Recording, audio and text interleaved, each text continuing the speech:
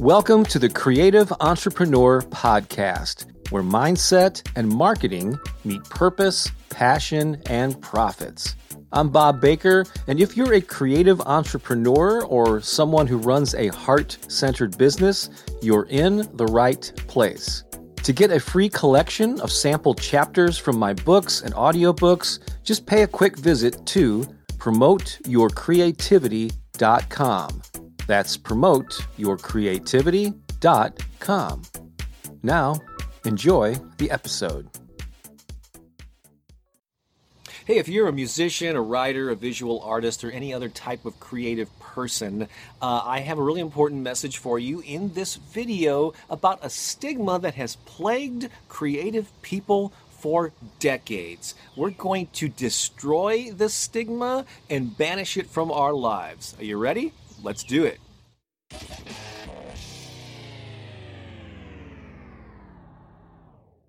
Welcome to the Creative Entrepreneur, where I share inspiration and career advice for musicians, writers, visual artists, and creative people of all types.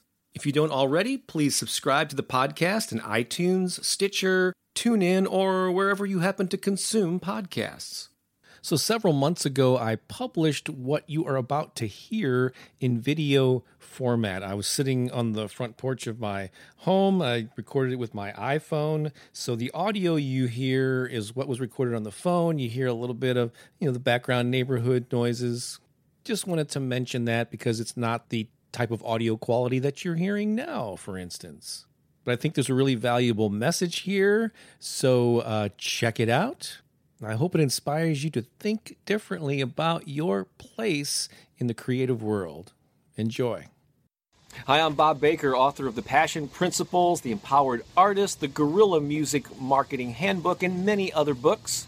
So what am I talking about with this stigma? Well, to fully explain this, let's set aside traditional career fields for just a second, and let's talk about something else. How about gardening?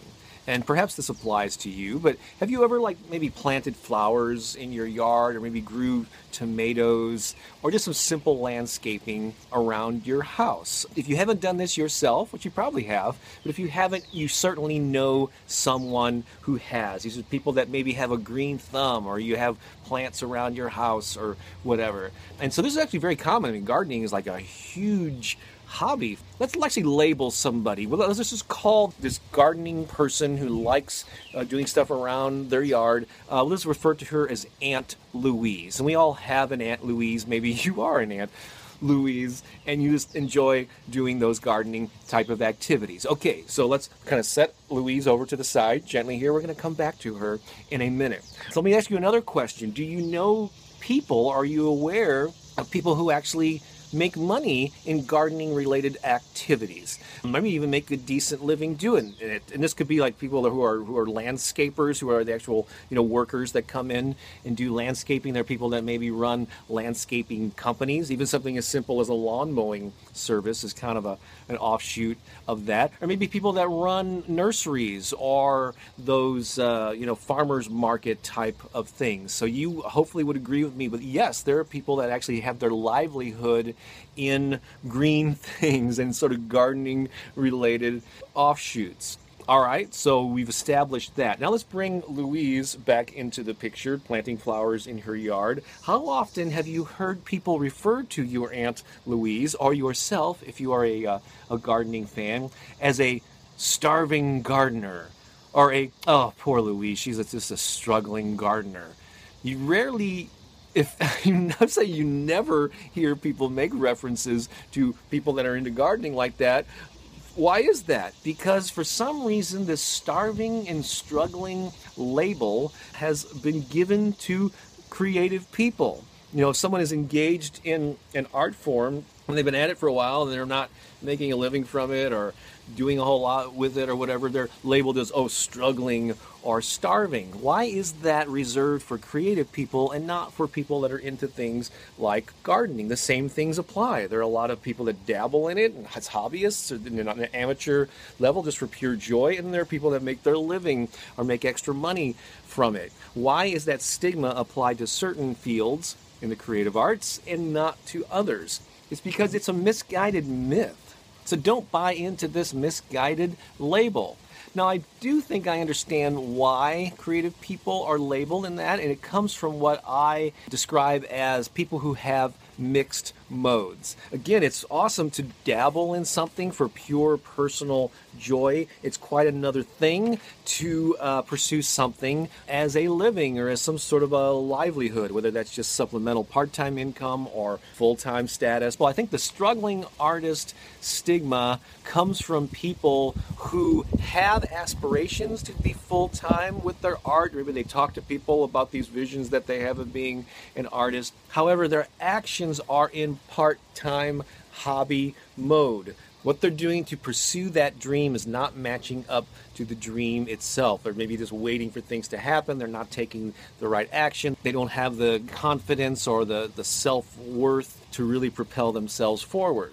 So that's where this comes from. But the starving artist thing is just ridiculous to me, because not all gardeners make money from their activities. A small percentage of all the people that are interested in gardening actually make money doing that, and you don't hear a whole lot of people talking about it's so tough to get into gardening, and you better have something to fall back on. I don't know, it's just creative people are plagued with these crazy notions about pursuing their passion. It's perfectly all right for you to be involved in your craft on a purely personal hobby level. So many people, when you meet them, I go, "What do you do?" "Well, I'm a writer." Then they qualify by saying, "Well, I don't make any money doing it. I just write." I say, why do you even have to say that? You are a writer if you write. You're just not a full-time writer. So don't delude yourself into thinking you're pursuing some bestseller status when you're just a dabbler, and it's fine to dabble. Don't beat yourself up for it. Don't have to apologize for not being at a certain level. Paint just for the simple love of it.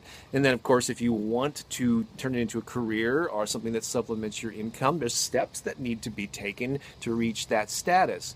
But stop qualifying, stop feeling bad, stop buying into this struggling. Whatever you do, do not refer to yourself as a starving artist or a struggling artist or musician or songwriter or whatever. That's just demeaning. It does not serve you and give you the respect that you deserve. So in whatever mode, at whatever level you're pursuing your creativity, be happy with that, and just pay attention to whether you have aspirations in one mode and actions in the other. Those things need to be in alignment. So if you're really not seriously taking the steps to be a full-time musician, artist, writer, then accept that fact and just simply enjoy it on a part-time basis. If you truly have this yearning and this desire to do your craft full-time, then your actions need to match up with it. You have to be more proactive in pursuing that goal. So I hope these random thoughts here made some sense to you and that you got something out of it. Don't buy into the stigma. Respect your Aunt Louise for the part-time gardener that she is. That's the bottom line. I hope you found this helpful, and I also hope that we can stay in touch. The best way to do that is via email. That's why I encourage you to get on the Creative Entrepreneur VIP list. It's really easy to do. Just go to promoteyourcreativity.com. Again, that's promoteyourcreativity.com, and I'll give you free access to my 3.5-hour online video course called 30 Ways to Become an Empowered Artist. That's absolutely free, and you'll get some other goodies as well. Again, that's promoteyourcreativity.com. If you want to support my ongoing efforts to educate, inspire, and empower creative people around the world, please consider becoming a patron. Just go to patreon.com/Bob Baker to find out more about that. So again, subscribe to the channel, leave a comment somewhere here to let me know your thoughts. Hit the like button, share this with someone who could really use this message. And I want to thank you for all you do to express your creativity and share your gifts with the world. I'm Bob Baker, saying so long for now.